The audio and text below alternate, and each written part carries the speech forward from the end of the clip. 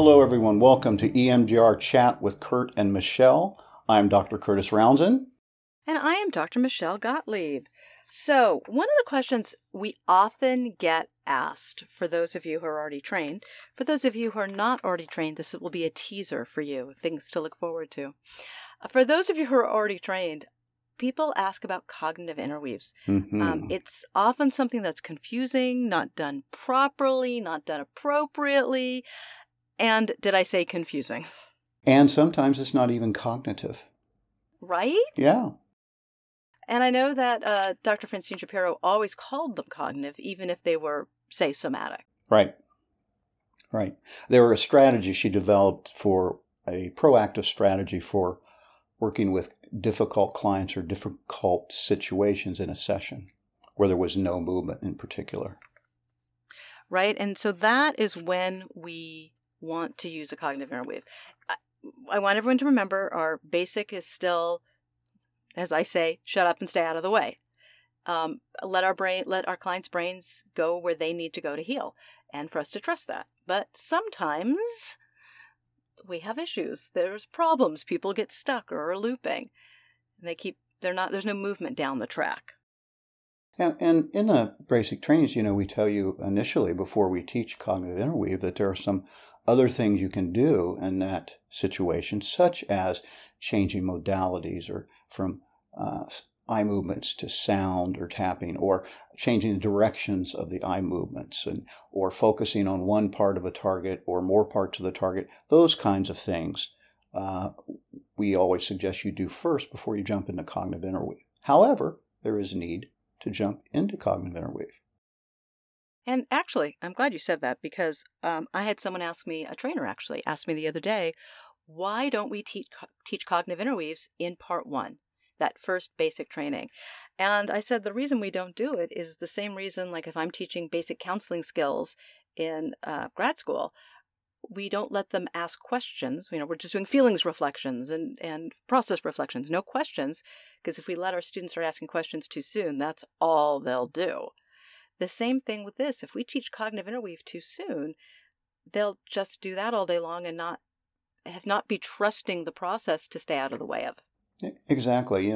Most of our trainees come out of talk therapy backgrounds. And so one of the reasons we also don't do it is because we want them to, as you say, trust the process and realize that EMDR therapy really is a non-talk therapy. It's a brain therapy. And our old paradigms, our old ways, many times get in the way of learning to trust the brain's a healing organ. And so that's why we don't teach it until later on. So now let's define the term. Curt, what would you say? You said that Francine called it a strategy that she developed, but Yeah. How would you define a cognitive interweave? Well, let's talk about the two general categories of cognitive interweaves and why you might need one. How about that? Sounds good to me. Yeah, there are two general categories of cognitive interweave. And remember, in EMDR therapy, we often use the metaphor of like the patient is simply sitting on a train and watching the scenery go by. And that scenery is the movement of their brain. That's why they don't need to comment on every single frame, a picture that changes. And people say, what do you mean scenery?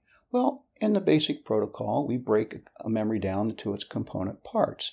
Often the images or whatever senses they have, smell, taste, the negative irrational belief about themselves based upon the trauma memory that we're processing, the emotions, and where they feel it in their body. And so the scenery going by as they're sitting there mindfully watching their brain, and if the brain is moving, the images may change, the beliefs may change, the emotions may change, the sensations may move about their body. That's movement. And as long as that's happening, we just keep them on the train. We just say, go with that. Go with that. What comes up? Go with that. And when all of a sudden something stops, either there's no scenery changing at all, nothing is moving, the picture stays the same, the belief, the emotions, where it's located in the body stays the same, and often at some level of arousal, high level of arousal, then we need something to jumpstart this spontaneous processing. So think of the train going down the track, and there's one time that there's a tree over the track. The train can't go past that. And so a cognitive interweave can be used to kind of push that tree off the track to allow the train to continue to move. That's the processing to continue to happen. Sometimes there is no track. There's a lack of track. So the train can't go down the track. And that's usually like lack of information that they should know, but they don't know because of when the trauma occurred. So cognitive interweaves were developed to push the trunk off the track or to lay down tracks so that reprocessing can continue.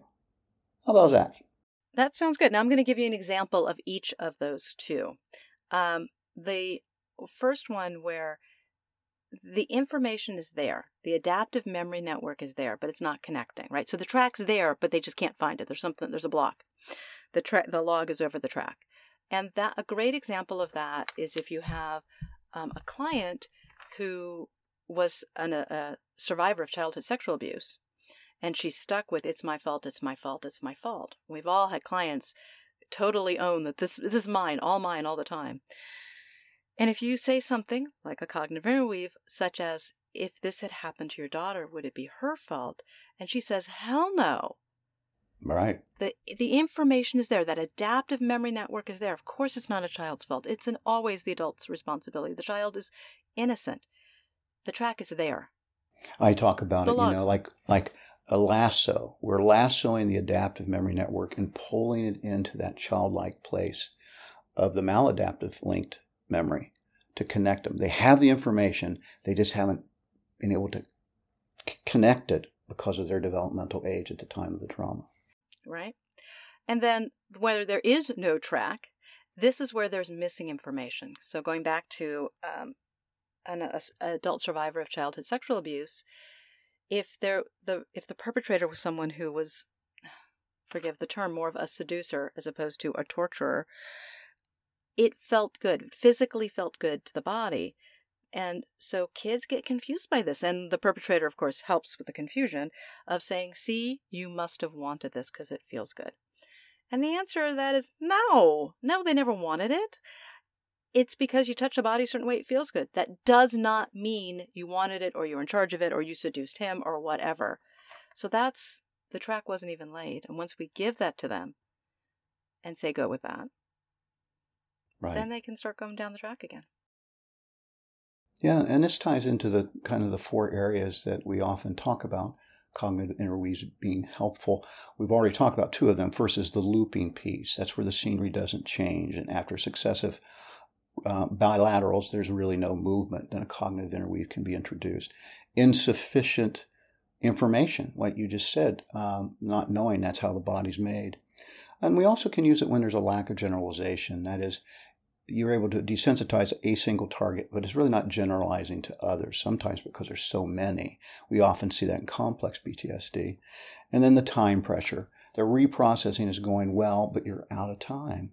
And you have to see your next patient, so you have to close them out. So sometimes then a cognitive interweave can be very helpful to bring some closure to an incomplete target memory at the end of a session. So let's say one thing for sure that a cognitive interweave is not. You're listening to your client and you come up with a brilliant, absolutely brilliant insight that you really want to share with them.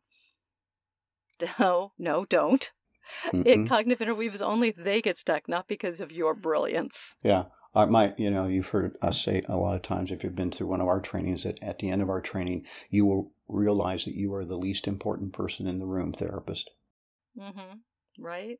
And one of the things, for people who are recently trained, they may not have the experience yet that Curt, you and I have, and so many people have, of just being in awe of the healing capability of a person's brain. And so to trust the process and stay out of the way.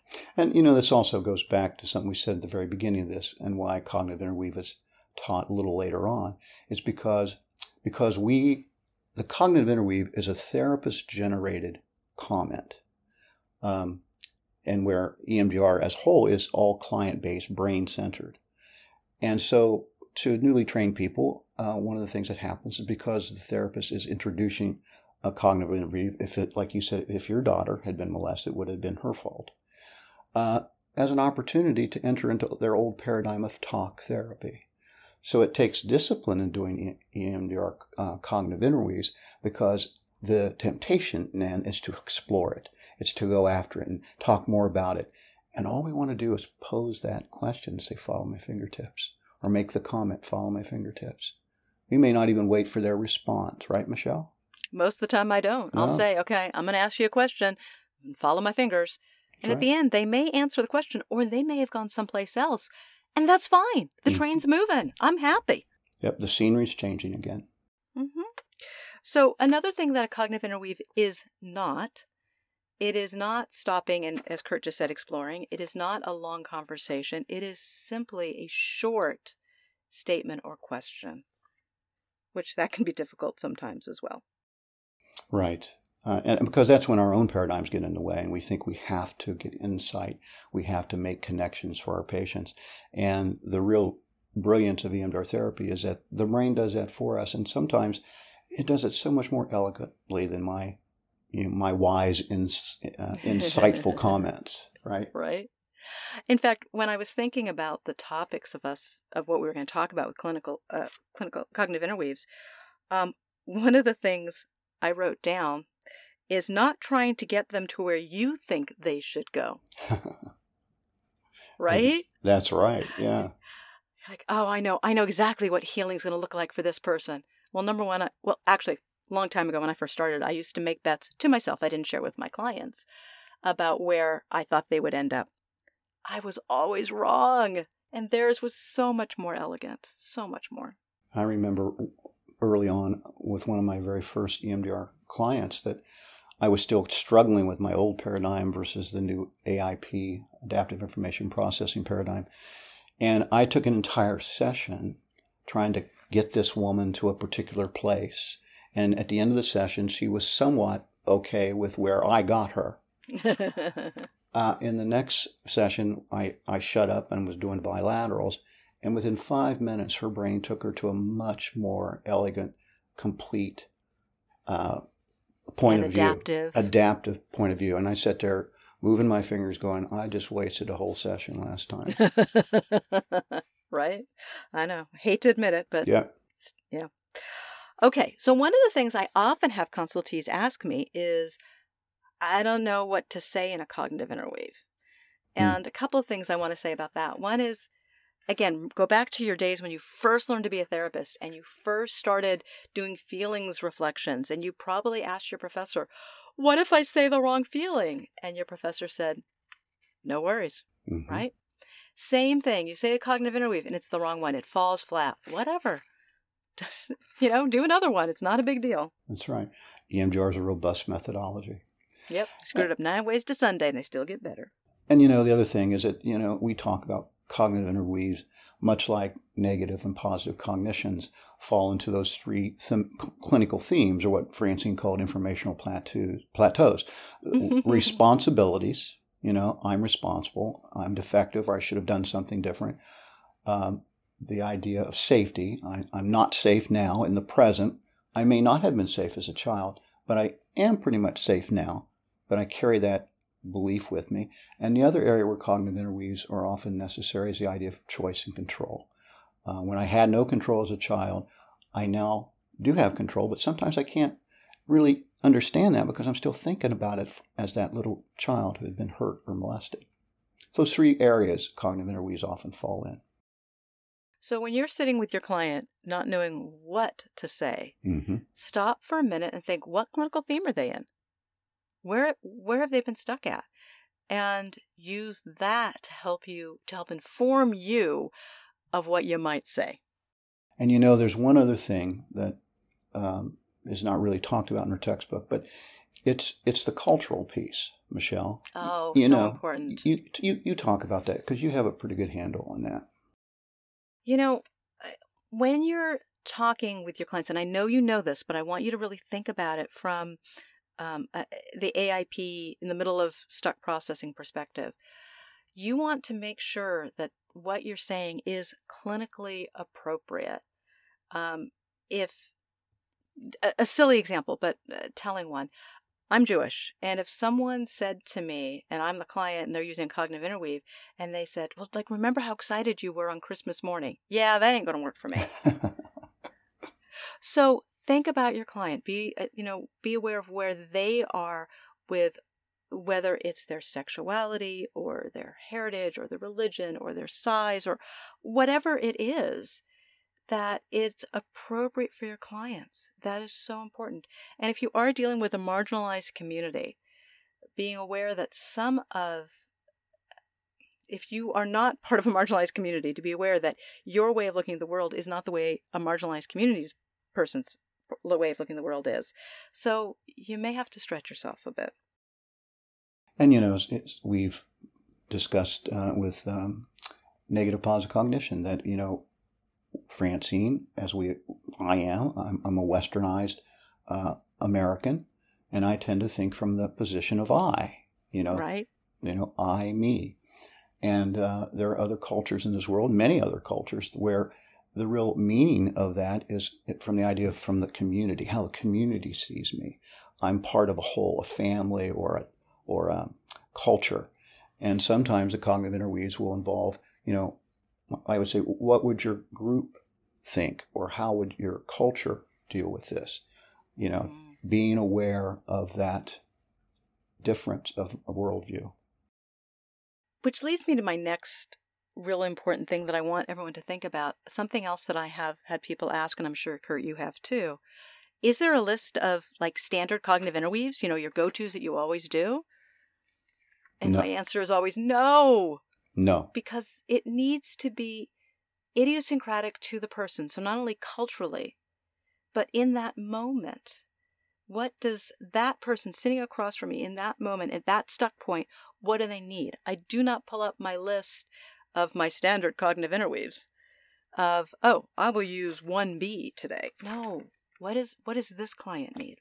And, even in Francine's textbook, she has a list of various negative and positive cognitions in the categories responsibility, safety, choice, and control. And it's listed, and in the beginning, therapists will look at that list. But I can tell you that it's always more fruitful if you learn some of what we call the techniques of cognitive interweaves. When someone says something like, I was an abused child. Well, remember, in a negative cognition, that may have been true when they were a child. They were. That's not going to change. And we ask them, what might that say about you as a person if you were an abused child? And cognitive interweaves have to, when they come up with, I was not important, I was defective, that's irrational. I was abused was true. Irrational is I'm defective. And a lot of times cognitive interweaves, when you do that kind of thing and it comes up with them spontaneously, it's more deeper, it's more powerful, and it often moves the train much more closer when it's individually focused, not just from the list of the shit. The I'm list. sorry, what were you trying to say? Yeah, the list of cognitive interweaves. That was easy for you to say, wasn't it? Okay. But what we're leading you to, hopefully, is kind of like when you first learned EMDR therapy. It was all very black and white. You do it this way, always, never stray from this at all. And then after you've been doing EMDR therapy for a while, still sticking to standard protocol, but you begin to learn the art of this therapy. And the same thing with cognitive interweaves. There is an art to cognitive interweaves. And what I want to say is keep using them, keep practicing, consult with someone if you need to, but they're useful, they're important when they're needed. Exactly. And I do want to remind you that, first off, we appreciate your listening, and there is a discount code that we'll put in the little description of 10% off any of our advanced trainings.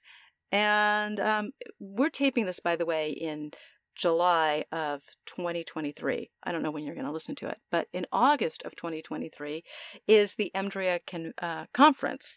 And I hope that you go, and I hope you stop by and say hi to us, because we'll have a booth, and we really look forward to meeting all of you. We'd love to see you. Thank y'all. Talk to you soon. Thank you.